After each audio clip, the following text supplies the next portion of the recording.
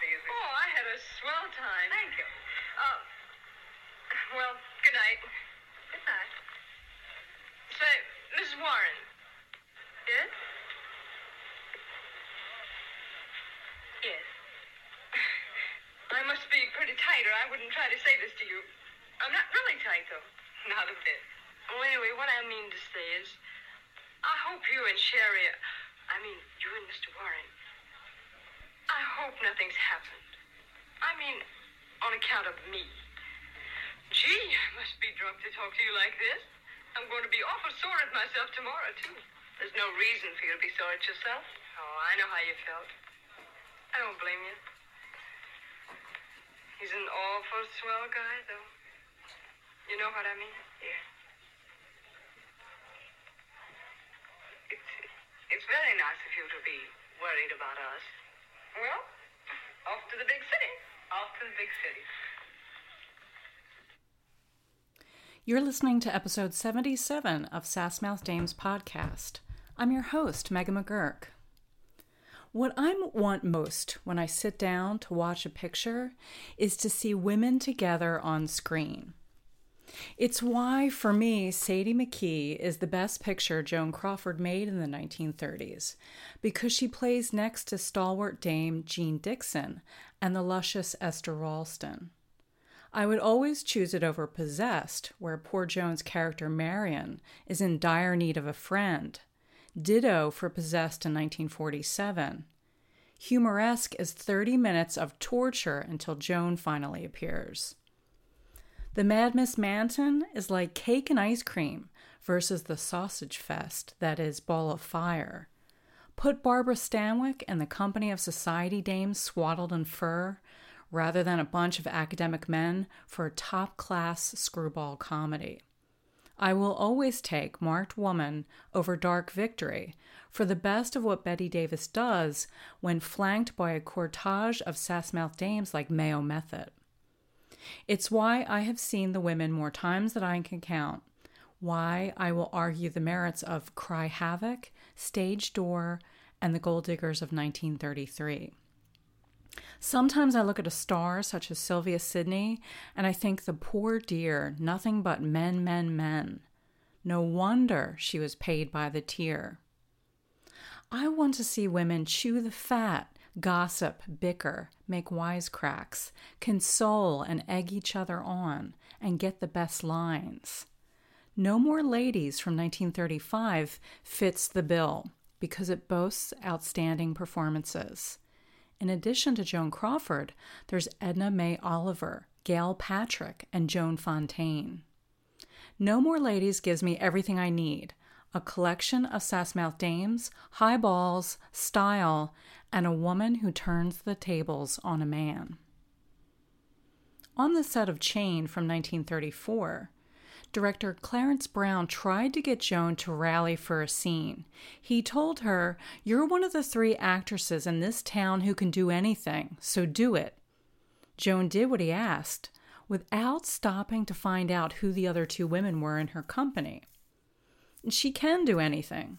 She can make you believe the poor gal who worked in her mother's laundry before she could see over the counter, and who cleaned up after her classmates to pay her way through what little schooling she received, was to the manner born. As publicized as her Dickensian childhood was, it must have thrilled her fans then as it does now, when she gathers a bit of luxurious gown at her thigh with her head held high and makes an exit like a queen.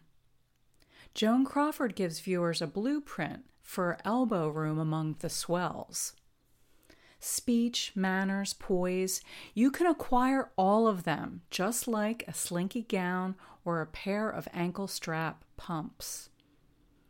Joan Crawford looks like a natural posh dame in No More Ladies. Forget that shop girl stereotype. Joan had the range to play women who had to skip lunch to afford stockings, but she was also totally convincing playing women who had a vase of flowers outside her bedroom door. By 1935, Joan had perfected her Lady Mary voice. Ice wouldn't melt on her Park Avenue timber.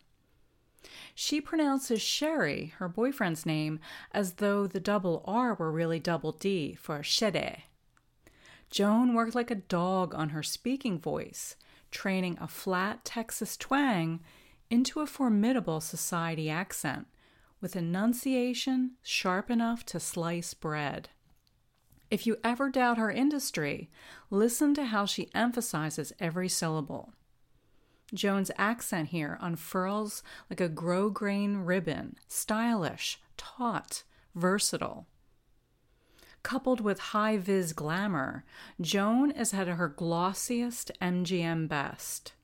Sure, I want to see her scrub pots in the Hooskow with Marie Prevost and ride the subway with Jean Dixon, but I also want her to play a character who had never had to worry about her daily bread. Joan Crawford's eyelashes are long enough to provide cover and keep her dry under a summer rainstorm. They are fabulous, and who cares if it was a challenge for the cinematographer to keep shadows from falling across her face? Light the dame up. Sidney Guilleroff gave Joan two hairstyles, one with a fringe and the other with a center part, and two texture style that he often used for her mid-1930s pictures, smooth from the roots and then falling into tight curls that sweep out from either side of her face. Joan was at the peak of her beauty in the 1930s here. She noted in her memoir that she lived her characters for 14 hours a day when she made a picture, and it shows here in No More Ladies. From her first scene, she shows us so much of her character's interior life before she tells the viewers anything with dialogue. A glance at the clock and then her day planner makes plain that a lady has been stood up for a dinner date with Sherry. Dressed to kill, Joan has had enough and prepares for bed. Joan Crawford turns the act of undressing into a graceful ballet. She tosses a black velvet capelet and matching belt and a silk gown onto the floor with more subtext than Salome's 7 veils. She pulls at dress snaps as though they were a parachute string on an earthbound trajectory. She could have glided from space on the pearlescent silk gown she wears. Oh, a head will roll, Joan warns us as she flings her glad rags about, but it won't be a bearded prophet. It'll be some man in a tuxedo from the Society Register. The way she disrobes tells us she's angry, humiliated, hurt, and mad at herself for letting a man make her feel so small. I could watch Joan undress on a loop. I think about the conference she must have had with Adrian when they discussed what fabrics would travel furthest in the air when she tossed them from her slender frame. The velvet has heft, but look at the way it also looks fluffy when she removes it in haste. When Joan Crawford disrobes, she shows us a woman unaccustomed to being kept waiting. She's just mad at herself for sitting there like a dope for 2 hours waiting for him. Enter Edna May Oliver, a sass-mouthed dame from way back, who hovers in the door to catch a bitch of fashion debris that Joan has launched across the room. Edna May Oliver calls out, "Ha-cha-cha, you missed me," and she sounds like she's taken a page from Mae West. Joan wrote that No More Ladies wasn't her picture. It went to Edna May Oliver, who played her grandmother and wore trains, drank highballs, and said things like scram. Down to her smalls, Joan slings the gown she has been wearing over her shoulder like a fallen comrade. The moment isn't designed for viewers to ogle Joan in her silken drawers. Instead, it shows us a woman who's angry at herself for letting a man take over. Joan, as Marcia, resigns herself to an early bedtime. Her grandmother calls it a scandal. Bed at only 9 o'clock? What would people think? She declares it's positively immoral. No More Ladies has so many great lines that revel in pleasure, bawdy humor, and tiny other little protests at the newly installed Hays Code rules.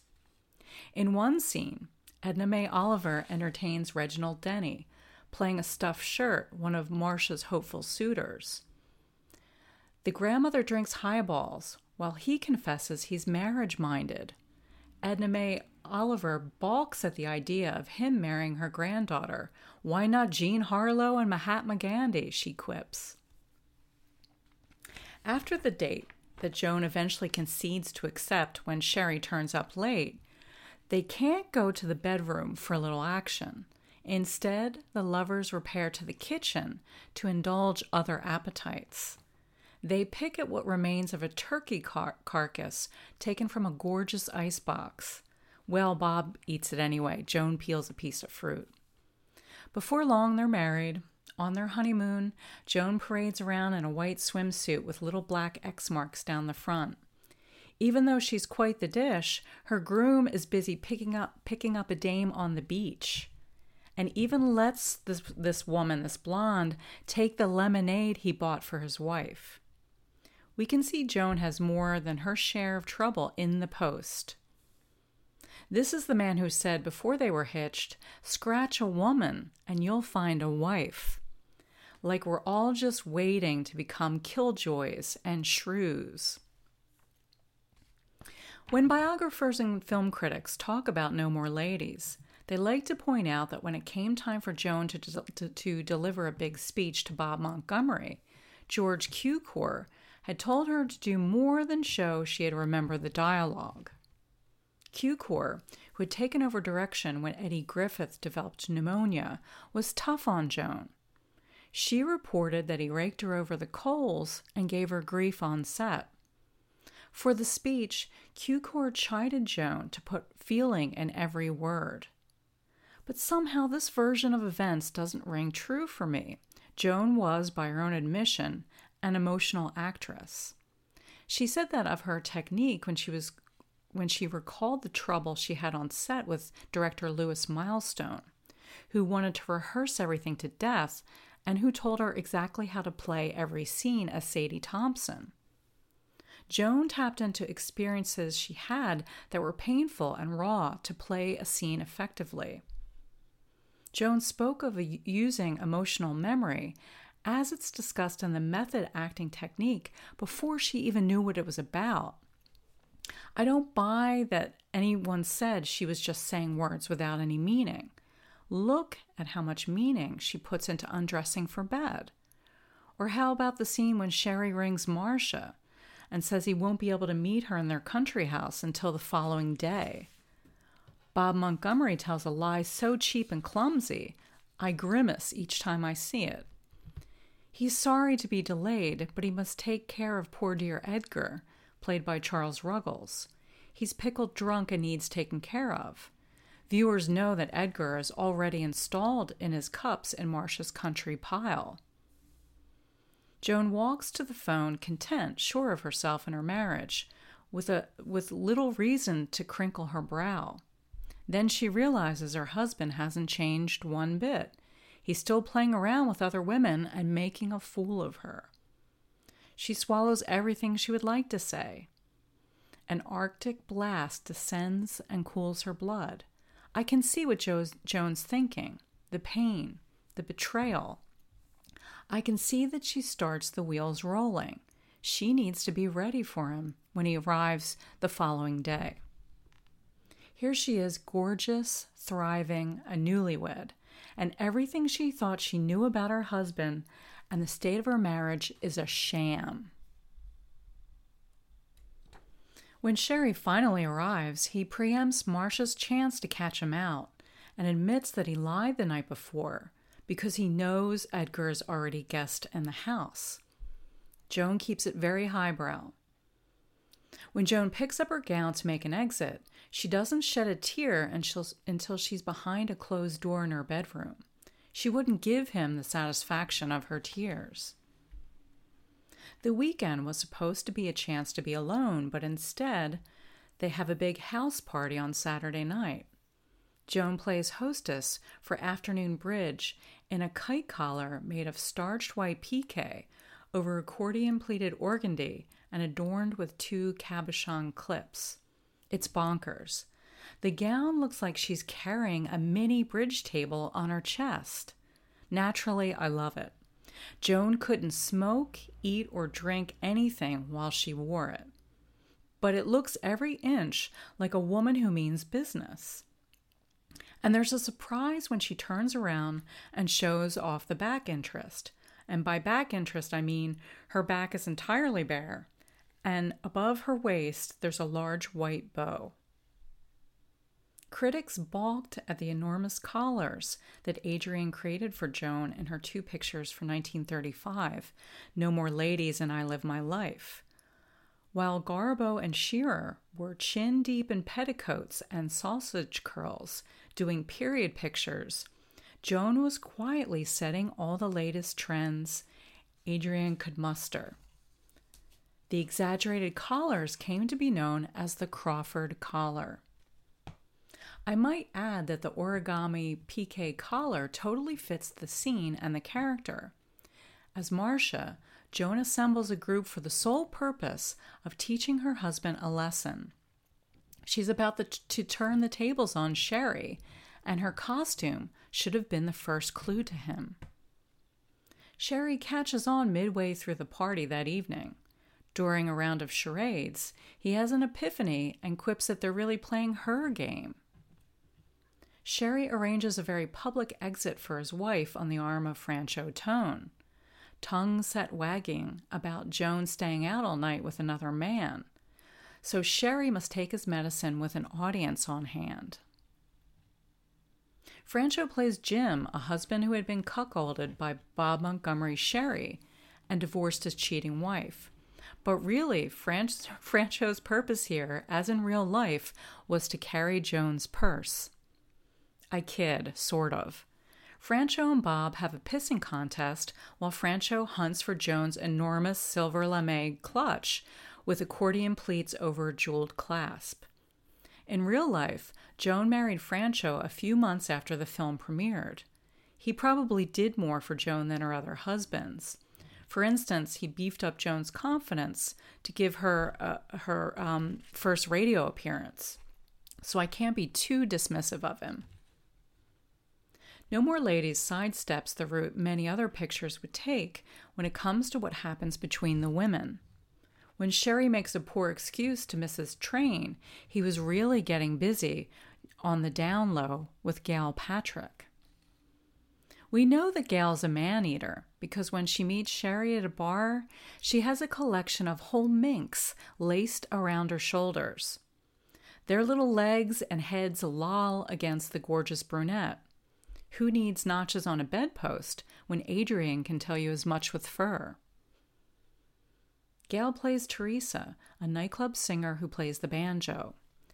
When Sherry confesses, only because he has to the morning after, he is less than gallant. When Joan asks about the other woman, he says Teresa is a graduate of the speakeasies. He as much as says she's not of our class, but she was good enough to sleep with. How tawdry, Sherry. Instead of catfights and competition, Marcia turns the tables on a skirt-chasing husband. Gail Patrick had been doing walk-ons and bit parts since 1932.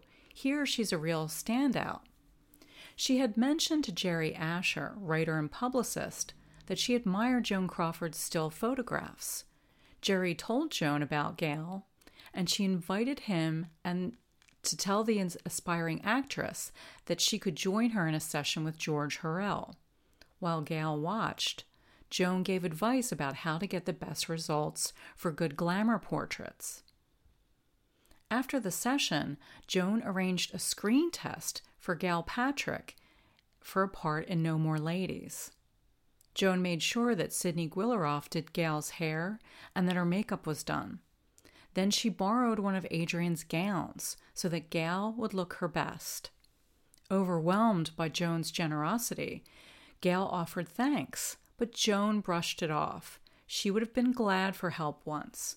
The MGM star paid it forward. Joan doesn't mention her generosity in her memoirs. She praised Gail Patrick's performance and said only, "I asked to have her cast as the beautiful, intelligent girl who takes Bob away from me."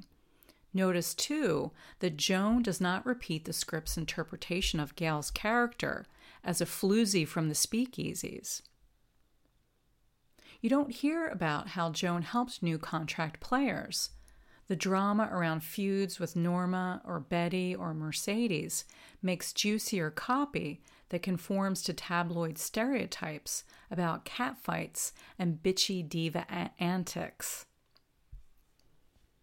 Gail Patrick, her character, arrives at the country pile with her banjo case. Marcia welcomes her without any bitchery or hi-hat treatment.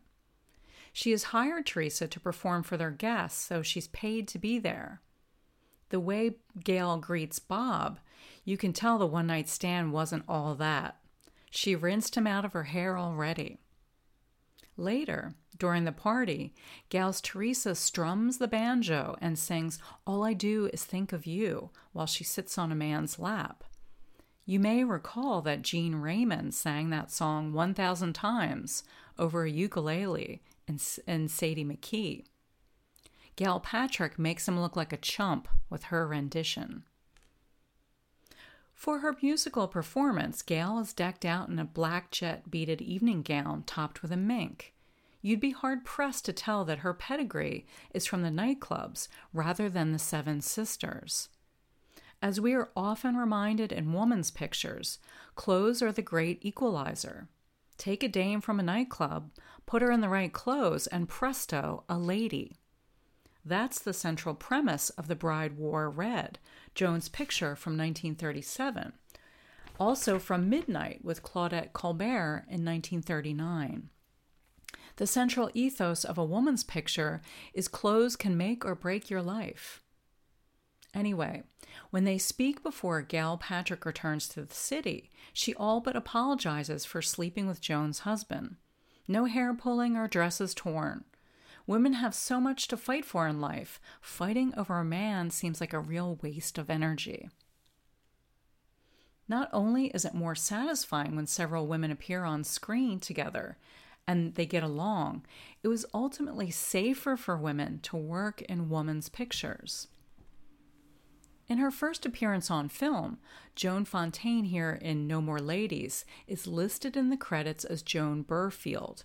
This was before she took her mother's maiden name. She had to face the perils of sharing the screen with one of the biggest stars in Hollywood, but it was nothing compared to what she went through for her second film. Joan Fontaine has one scene at No More Ladies. It's really short. She appears in a very tight hairdo that looks like something Cecil Cunningham would wear to play sidekick to Carole Lombard. Fontaine was only 18 years old, but the tight curls look ready for a blue rinse. She delivers a few lines at breakneck speed, which rather works because she is supposedly nursing a crush on Bob Montgomery, who takes her for a spin on the dance floor, and so she's supposed to be nervous. Joan Crawford stands there watching, cool, remote, and impeccably dressed. The next film Fontaine worked on was A Million to One, released in 1936. Fontaine described being on set one day when she played a woman cheering an athlete from the stands. You know, the typical watch men do stuff role that women had to endure when they weren't in a woman's picture. One day when she walked on the set, the former Olympian in the cast, a champion shot putter, had been showing off by throwing various items at great velocity. The man, Herman Brix, had taken laurels in the 1928 Olympics. He had lost out on the audition for Tarzan because of a shoulder injury. Herman Brix later changed his name to Bruce Bennett and had better luck with his acting career. Anyway, in 1936, the athlete was grandstanding on the set. Unfortunately, one of the rocks that he threw and hurled across the field happened to land on Joan Fontaine's head, splitting her skull clean open.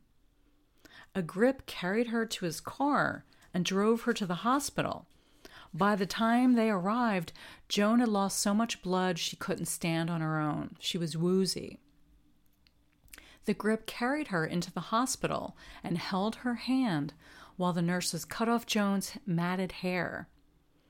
A doctor closed the wound with 10 stitches.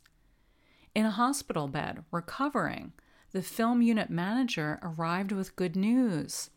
They had rearranged the production schedule so that Joan wouldn't have to be on set the next day until 5 o'clock. But if she didn't make it then, he was sorry to say, she would be cut out of the picture. Blood-soaked and woozy, she was put on notice. What feathers were to Travis Banton and chiffon to Helen Rose, for Adrian it was lame that was the medium that made him shine as a costume designer. Thanks to Adrian, Joan became the most copied woman in the world. She set international global trends. One magazine wrote about the Letty Linton dress as inspiring little Joan Crawford's running all over in puff sleeves before tea time. Big shoulder silhouettes were all the rage once Adrian remarked in a fitting that she had shoulders like Johnny Weissmuller, and the only thing to do was make them bigger. Adrian put Joan on the map and the cover of a legion of magazines with her wingspan. But what's talked about much less, and is arguably far more interesting, is what he did for Joan with lame. Metallic lame in gold, silver, or bronze came in sheets that were then hammered or pressed into another fabric, whether it was silk, brocade, knit, or whatever. The process was expensive and time-consuming, and the finished material was delicate. But when I think of bulletproof glamour showcased in women's pictures during the 1930s, the two most important elements for me are fur and lame. In the climax of Letty Linton, when Joan visits Nils Astor, who is sexually blackmailing her, she believes that the only recourse she has is to poison a glass of champagne that she intends to drink. But any dame in the audience who knows her onions can see the lipstick written on the wall. Nothing could harm Joan in a 2-piece silver lame cocktail ensemble. She looks harder to penetrate than the tin corsets from Pet in the Park scene of Gold Diggers from 1933. Adrian's design protects Joan like a suit of armor. Joan Crawford wore more than one stunning metallic gown from Adrian. There was the gown Adrian named the Bounty, made of gold lame, with huge shoulder flaps, like a ship's mast, in I Live My Life from 1935. And in the same picture, she has an eye-watering bronze number with a pointed collar. In many ways, the showstopper of his metallic designs for Joan is the sunburst silver-pleated gown and matching cape that she wears for the party in No More Ladies. You can tell how important the ensemble is because she wears it in multiple scenes. We're given the chance to enjoy it with and without accessories. It has a halter neckline with filmy pleats. It comes with a floor-length cape and a clutch purse that has the same sunburst accordion pleat over a jeweled clasp. Adrian's sunburst and silver lame was so delicate that Joan couldn't wear it for rehearsals. Instead, she had to wear the original muslin mock-up. It took more than 30 yards of silver lame at a cost of $18 per yard. If you're going to teach your husband a lesson, you might as well be fortified with silver as though you stepped from Mount Olympus. Publicity hailed the sets for No More Ladies as evidence of a shift away from the more ornate Art Deco look, which they referred to as artistic monstrosities of yesteryear. One article declared that Hollywood and New York interior decorators had adopted a Neo-Greek or New Greek sensibility. New Greek was translated for the reader to mean the old horsehair sofa magically transformed into a thing of beauty. The austere elegance of the New Greek style was visible in Cedric Gibbons' sets for No More Ladies. Every owner of furniture from Grandma's day in possession of the latest in interior decorations. Hollywood is giving the Vogue its greatest impetus in Metro-Goldwyn-Mayer's No More Ladies. For this picture, the article says, Cedric Gibbons, sensing the pulse of the times, brought carloads of family antiques, replaced red plush with creamy satin, gouged out the Victorian gingerbread, slapped on a highly colored paint job, and in all probability will make decorating history. The new style Cedric Gibbons showcased was a smart update on a collection of styles ranging from Napoleonic to Victorian. Bright paint replaced wallpaper, and polished floors replaced heavy carpeting. The Neo-Greek country house in No More Ladies is scaled down, with interiors opened up with light, air, and simple, clean lines. The sets in the film complement Adrian's lines of designs. For example, the fluted classical columns and walls or on pillars in some ways mirror the accordion pleats of Adrian's designs for Joan. First, the pleats underneath the kite collar that she wears for the bridge scene, and then in the dramatic gown that she wears during the party. Joan turns the tables with as much style and panache as her home and wardrobe. All of the elements in No More Ladies are in harmony. Who wouldn't want to spend the weekend away at Marcia's? No More Ladies reminds me a bit of Smart Woman, a Mary Astor picture from 1931, directed by Gregory LaCava. Instead of falling to pieces when she learns of her husband's affair, Mary Astor plays it cool. She takes the high road, adopts a cosmopolitan attitude about a husband who strays. She invites his new lover to spend the weekend in their country house. And then she also invites a man who has made no secret that he would happily take over her husband's duties. And both pictures take the inspired choice by depicting wives who are not out to ruin other women. Rachel Crothers adapted the script from the stage play from 1934 by A.E. Thomas.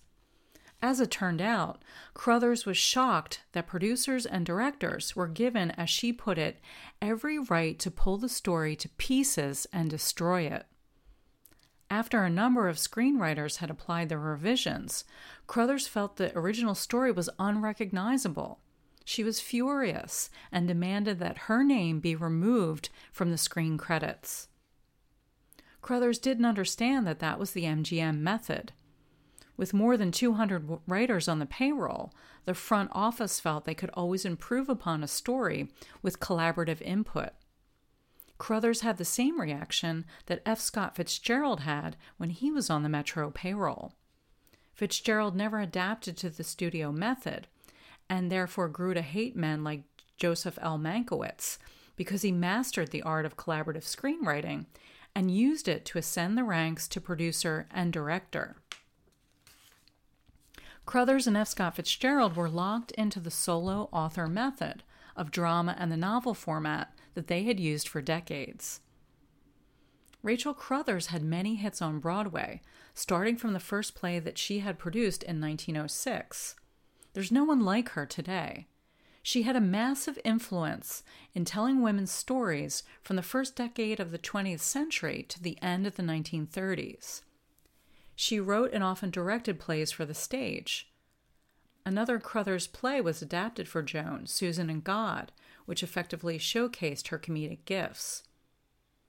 During the same year that Rachel Crothers had a frustrating experience in Metro, adapting No More Ladies, she was the subject of a photoplay article headlined, "Filmland's New Director is a Woman."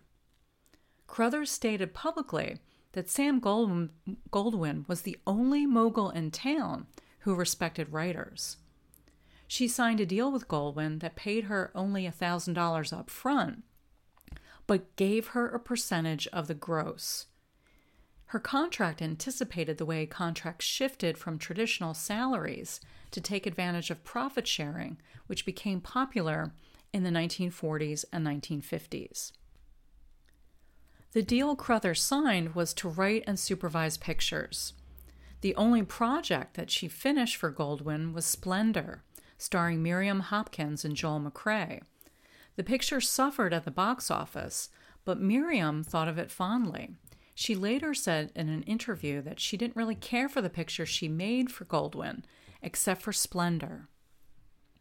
No doubt, Crothers missed the independence that she had in the theater. It would be difficult to trade autonomy for the Hollywood dynamic, where she had men from the front office hanging over her shoulder. Maybe they led her to believe she would enjoy the same artistic freedom in the studio system as she knew in the stage. Alas, it was not to be. She had known critical and commercial success as a playwright and went back to the stage in New York. In the last scene of No More Ladies, Joan sits in her bedroom with her back against the bed. How do we know she's won the battle with her husband, Sherry? Her husband blubs for forgiveness. He leans his head on her chest as he's curled up next to her on the floor. The camera gives the dominant position to Joan to take up space. She looks down on him, and he looks up at her, a rare vantage point that we only get in women's pictures, where we are the center of the story. Sherry appears smaller, supplicant, boyish. She gets what she wants in the end. And even if we don't understand why she wants it, that's all that matters, is that Joan comes out on top. The following books helped me to write the episode. A Portrait of Joan, the autobiography of Joan Crawford by Joan Crawford and Jane Kesner Ardmore. Joan Crawford, a biography by Bob Thomas. Gowns by Adrienne, the MGM Years, 1928 to 1941 by Howard Gutner. MGM Style, Cedric Gibbons and the Art of the Golden Age of Hollywood by Howard Gutner. No Bed of Roses by Joan Fontaine. And 2 articles, Puffed Sleeves Before Tea Time, Joan Crawford, Adrienne, and Women Audiences by Charlotte Cornelia Herzog and Jane Marie Gaines. Filmland's New Dictator is a Woman from Photoplay 1935. It's time for my annual break. I'll be back in November with episode 78 on Luella Parsons and Hedda Hopper and the made-for-TV movie Malice in Wonderland, starring Elizabeth Taylor as Luella and Jane Alexander as Hedda. Thanks for listening. Why not leave a nice review on iTunes if you're enjoying Sass Mouth Dames? Thanks very much.